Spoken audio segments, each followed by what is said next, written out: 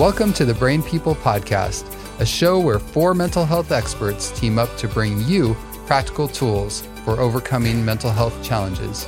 The Brain People don't replace your doctor or therapist, but we will give you some extra tools to help you on your journey.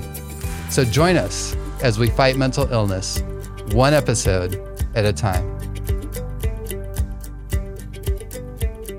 I'm Dr. Daniel Binus, and I want to welcome you to the Brain People Podcast today. And I'm joined by my co-host, Amanda. And today I want you to understand that I am vigorously dedicated to this podcast because, as you can tell, my voice is a little bit off today, but we're going to make do. And we're going to be talking about a very important topic. And today's topic is the impact of screens and on our mental health, specifically with young people. Mm-hmm.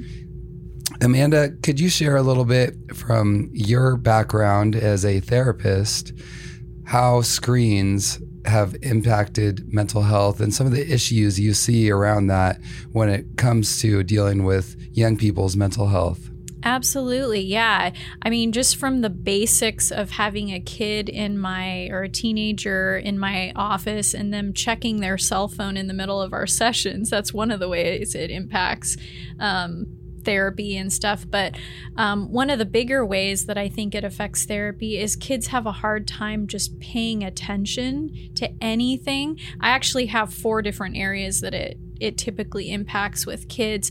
One is their mental health, decrease in thinking and verbal abilities, poor socialization, and poor problem solving. Those are the 4 main areas that I see media has an effect on kids.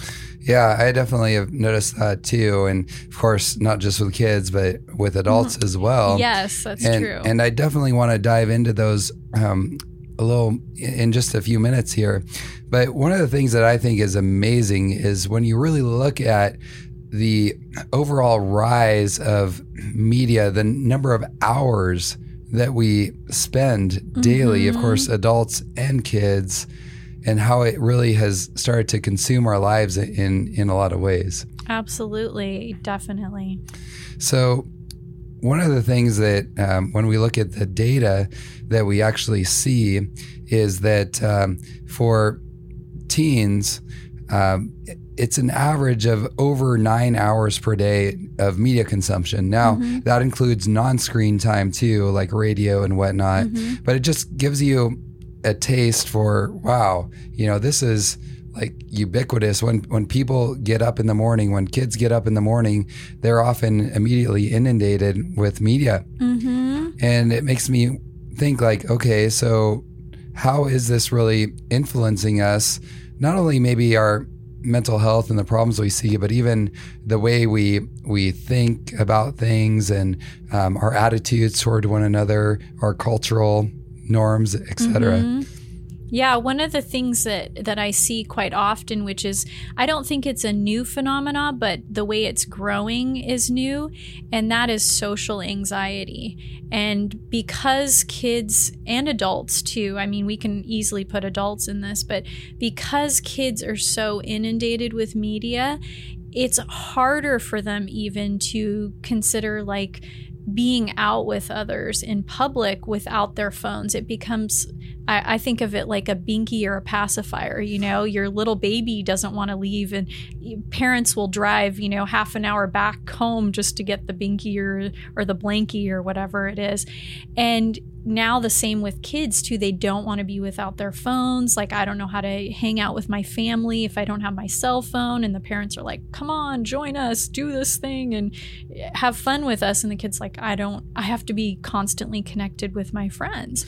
And so that's one of the big things, is that social anxiety. Like, I don't know how to be around people. One, because I don't know how to do it without my social media stuff or my media in general. But 2, because I'm so used to having this protective barrier between me and others that now what do I do when I'm face to face with them? Absolutely.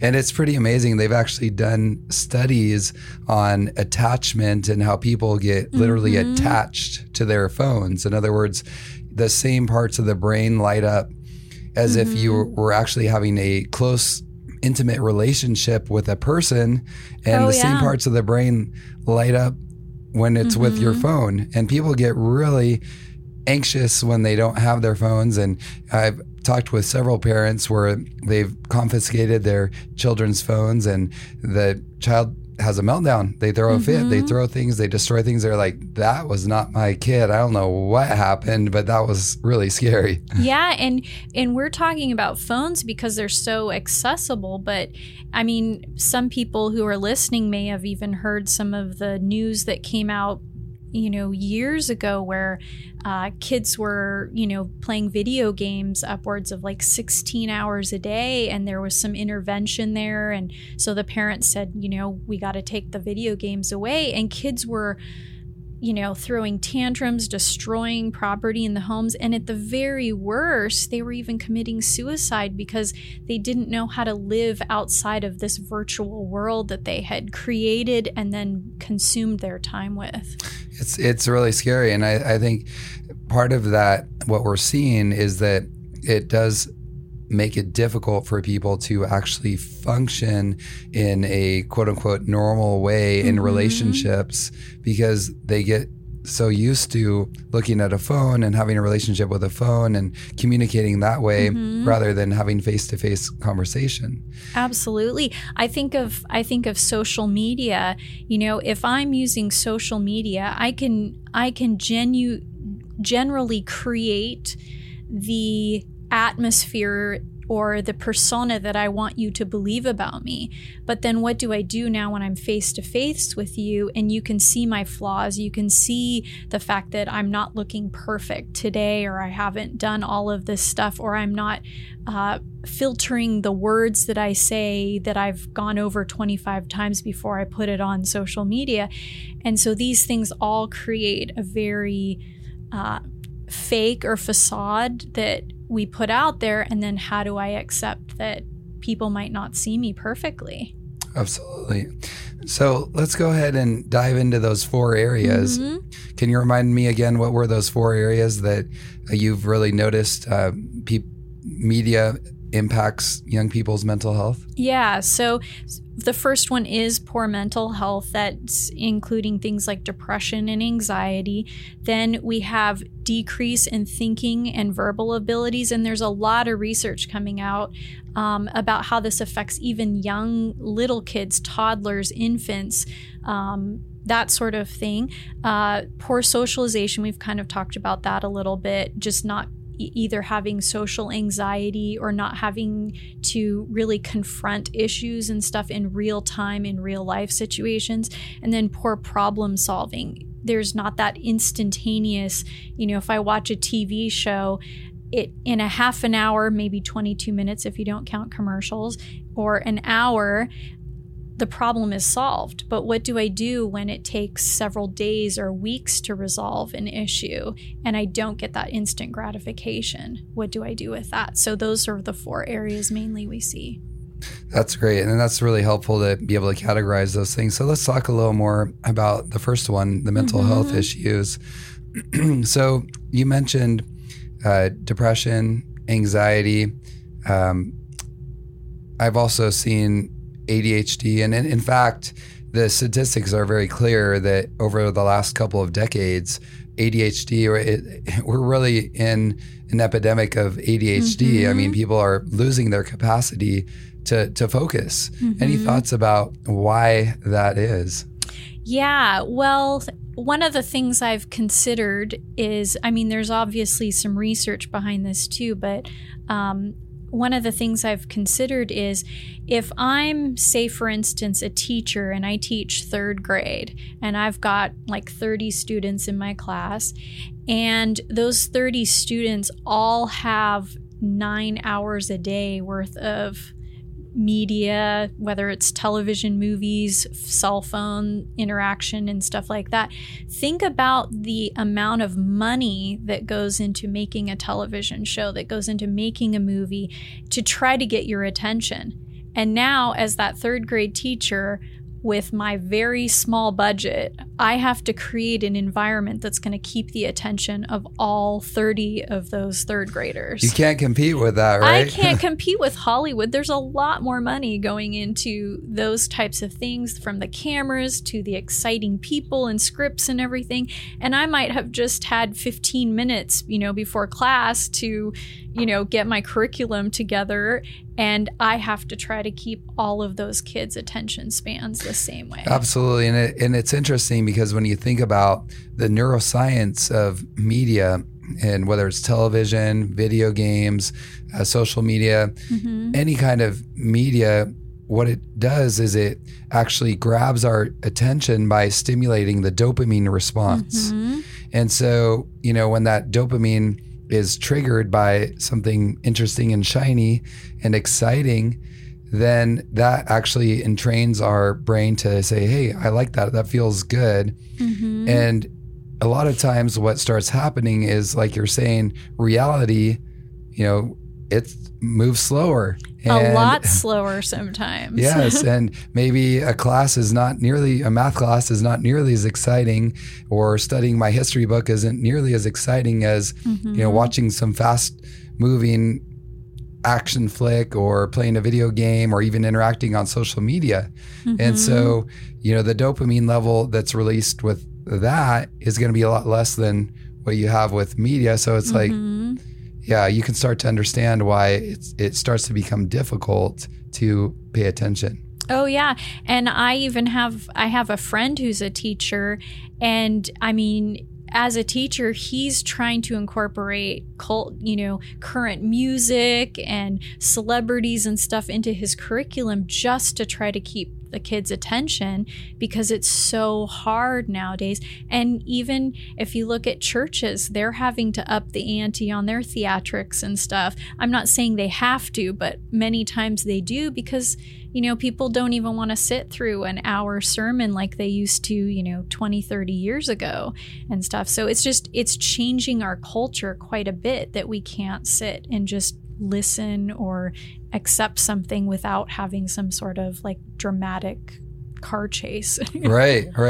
And, in the end, it's sad, because it actually can rob us of the fulfillment we can receive from some of those more in-depth, slower sort of interactions that we might have, whether it's, with another person, or watching a sunset, or appreciating, like you said, a sermon or something like that maybe it's not super exciting, but there's depth there that people miss in all the excitement that they're pursuing. Yeah. And it you just reminded me too, it actually cheapens our experience, because it has to be quick and fast. And I heard somebody say once, I thought it was a neat analogy, and you could probably speak to the actual chemistry in the brain of this, but that, when we're infants, we have a very small dopamine receptor.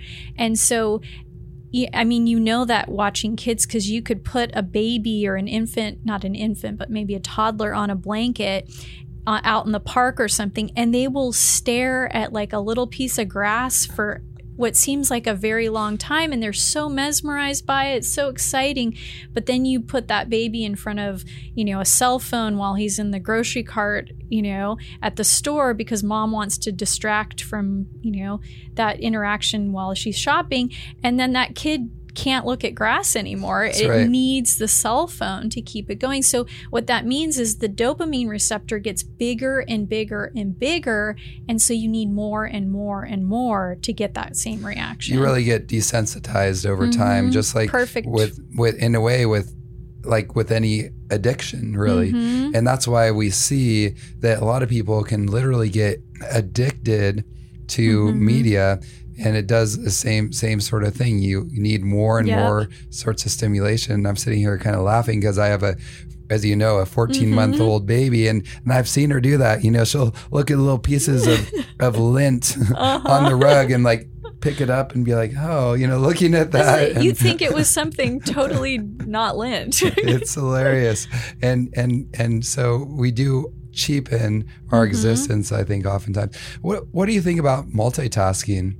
When, is that an issue when it comes to interfering with our attention spans? Well, and yeah, absolutely. And I've heard it said you technically can't multitask. You can't do two things at once.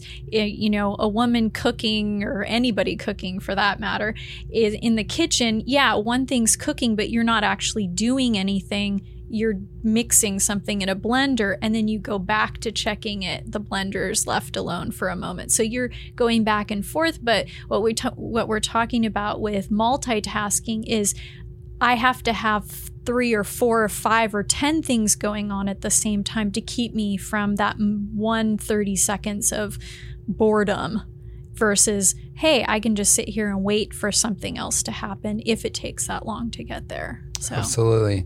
And some of the studies I've looked at with multitasking are really interesting too, in that it seems like the more people switch from one task to the next rapidly, which is really what multitasking is, it actually ruins your ability to have linear concentration. And what's interesting is they've actually done studies where they ask people to rate how good they are at multitasking, and the ones that thought they were the best at multitasking actually were the worst. They were the worst at switching rapidly from one task to the next, and they had the worst concentration.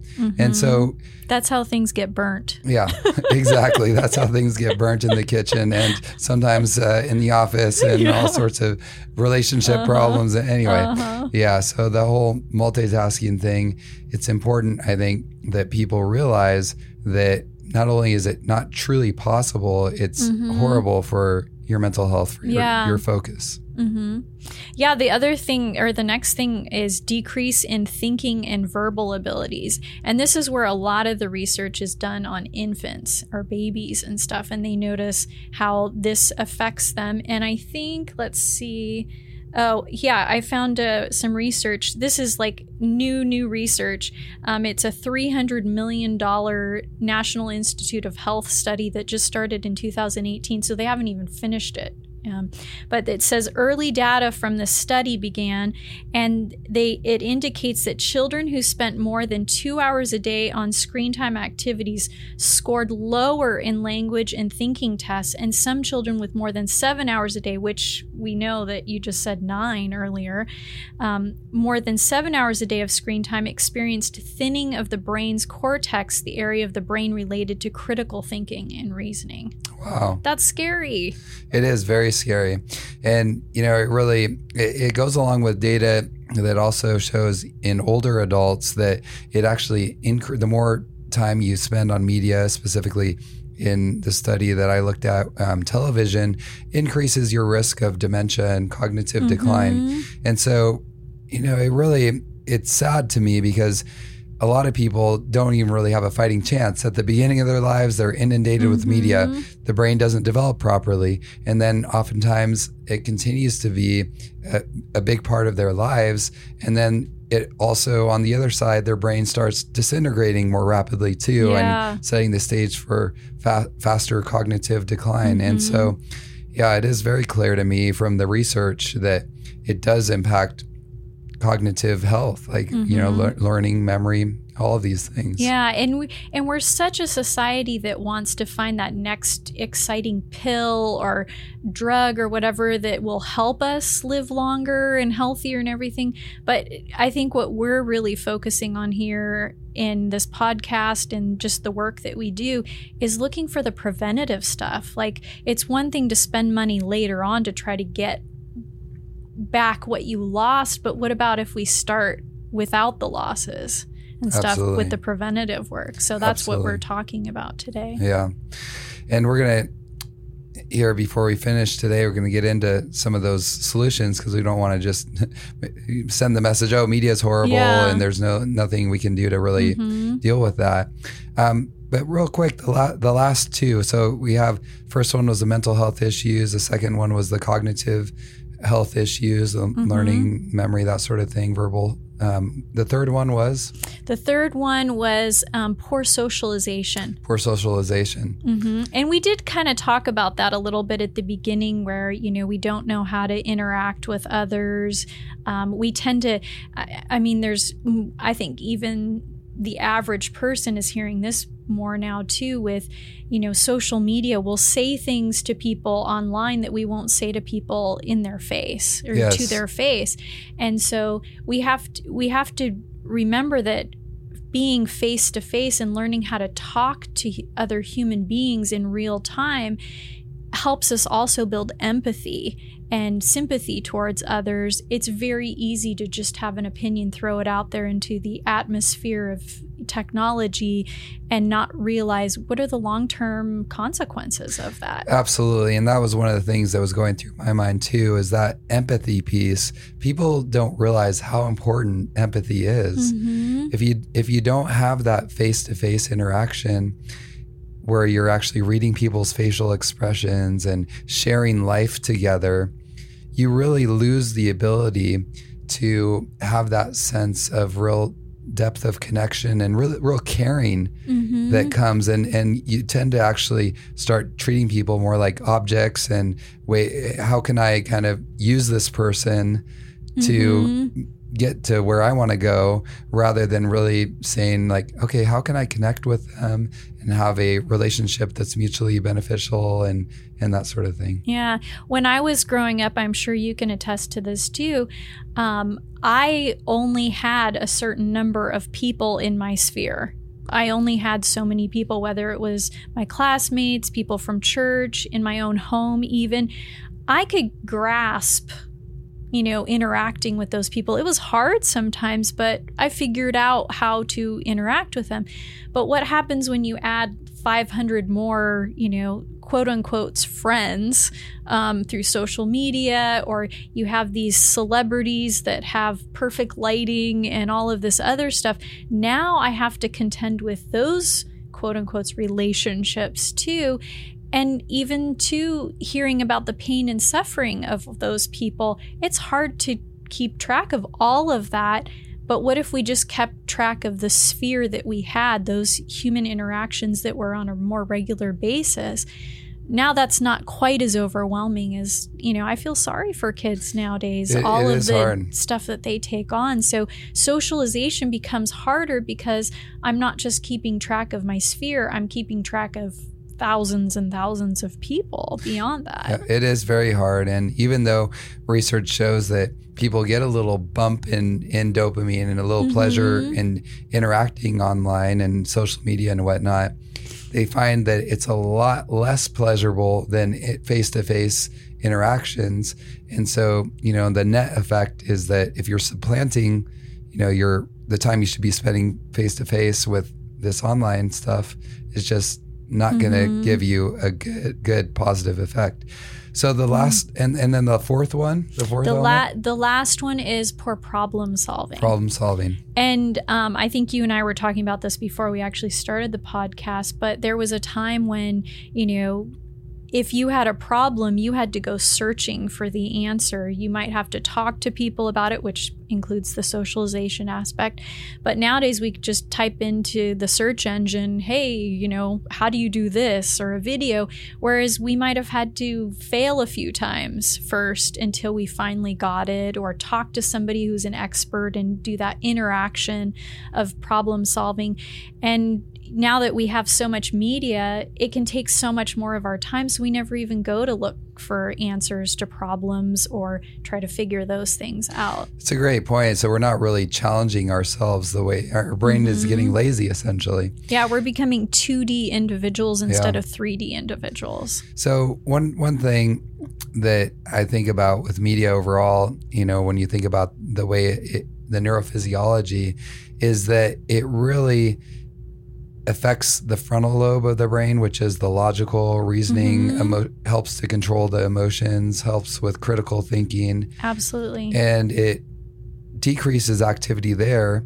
At the same time, it increases activity in the emotional part of the brain. And I think that creates an imbalance then. And we know that imbalance, the overactivity in the limbic system, the emotional part of your brain, and underactivity in the frontal part of your brain, sets the stage for all of these mental health problems that we've been talking about, whether it's social issues, cognitive issues, ADHD, anxiety, depression, problem-solving issues. And so it's so important, I think, that we find a balance and a way to reset our brain. Yeah. So any thoughts before we wrap things up? How can we really reset our brains? How can we get things back on track? And I think we could spend a whole another podcast easily on talking about this, but in a nutshell, how can we get our children and even ourselves back on track? Yeah. Real quick, before I do that, I wanted to say one last thing that just popped into my mind. And that is, I think I spend a lot of time with teenagers, and one of the things I've started doing more often is when I hear that word suicidal, like I'm feeling suicidal, I've started to ask them what that means. And 99% of the time, it's the awareness that I don't have the skills to deal with the problems in my life right now. It's not necessarily that I want to die. It's that I don't know what to do right now because I'm at a loss I don't have tools to deal with this. And so if we help kids, and that's going into now, what can we do? Practice being without your phone for a while. One of the things my dad does is he leaves the phone in the console in the car. He goes places, I'm like, hey, Dad, where were you? I was trying to call you. Oh, yeah, I went and had dinner with your mom, and I just left my phone in the car.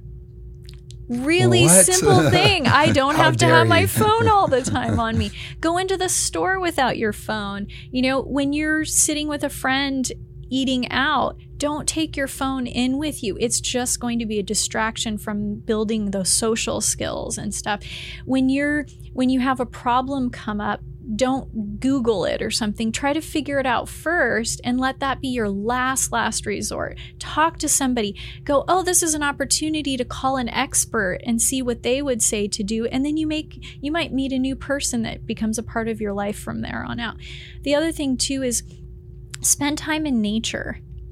Get used to slow, quiet times. A lot of us live in the city. We can't avoid those sounds and the fastness of life sometimes, but going to a park where there's trees around you, hear the sounds of birds and the wind, and sit down like a little child and try to zero in on that little dopamine receptor that you once had and try to get back to that place and stuff. But just watch things, observe, be a part of life, and then be more active too after that. Maybe you want to start with just listening and paying attention.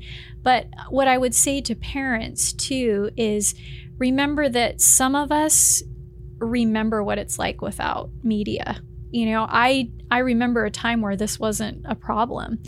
But kids nowadays, they have nothing to compare this to. So it feels like you're pulling the rug out from underneath them. So understand that, be considerate of that, but also let your kids know, I want to just spend time with you, and I'm okay if you struggle with this. We'll figure it out together, and then do projects together. Let them be a part of the solution, the problem solving and the solution. So. Thank you, Amanda. I really appreciate you sharing this time with me and sharing all your information. And, it's such an important topic that we're covering. And I hope that our listeners really take it seriously and realize, too, that we're not trying to demonize media. There's definitely... We're doing a podcast right now. That's right. A lot of good uses for media, but we really want to... ourselves and then teaching our children and others around us how to use it in a way that is actually productive and not harmful. Yeah, we're using it. It's not using us. That's right. So thank you again. And we're going to have a part 2 where we can really dive into even more on how we can help people to reset their brain so that they can get their mental health back on track. So, if you only take one thing away from today's show, remember this: if mental illness is a whole person problem, then it must have a whole person solution. I'm Dr. Daniel Binus. And I'm Amanda Anguish, Ribbit.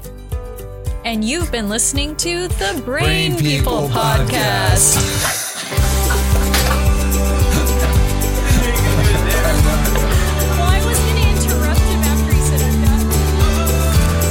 For listening. To hear more episodes, find us on social media, or support us financially, visit thebrainpeoplepodcast.com.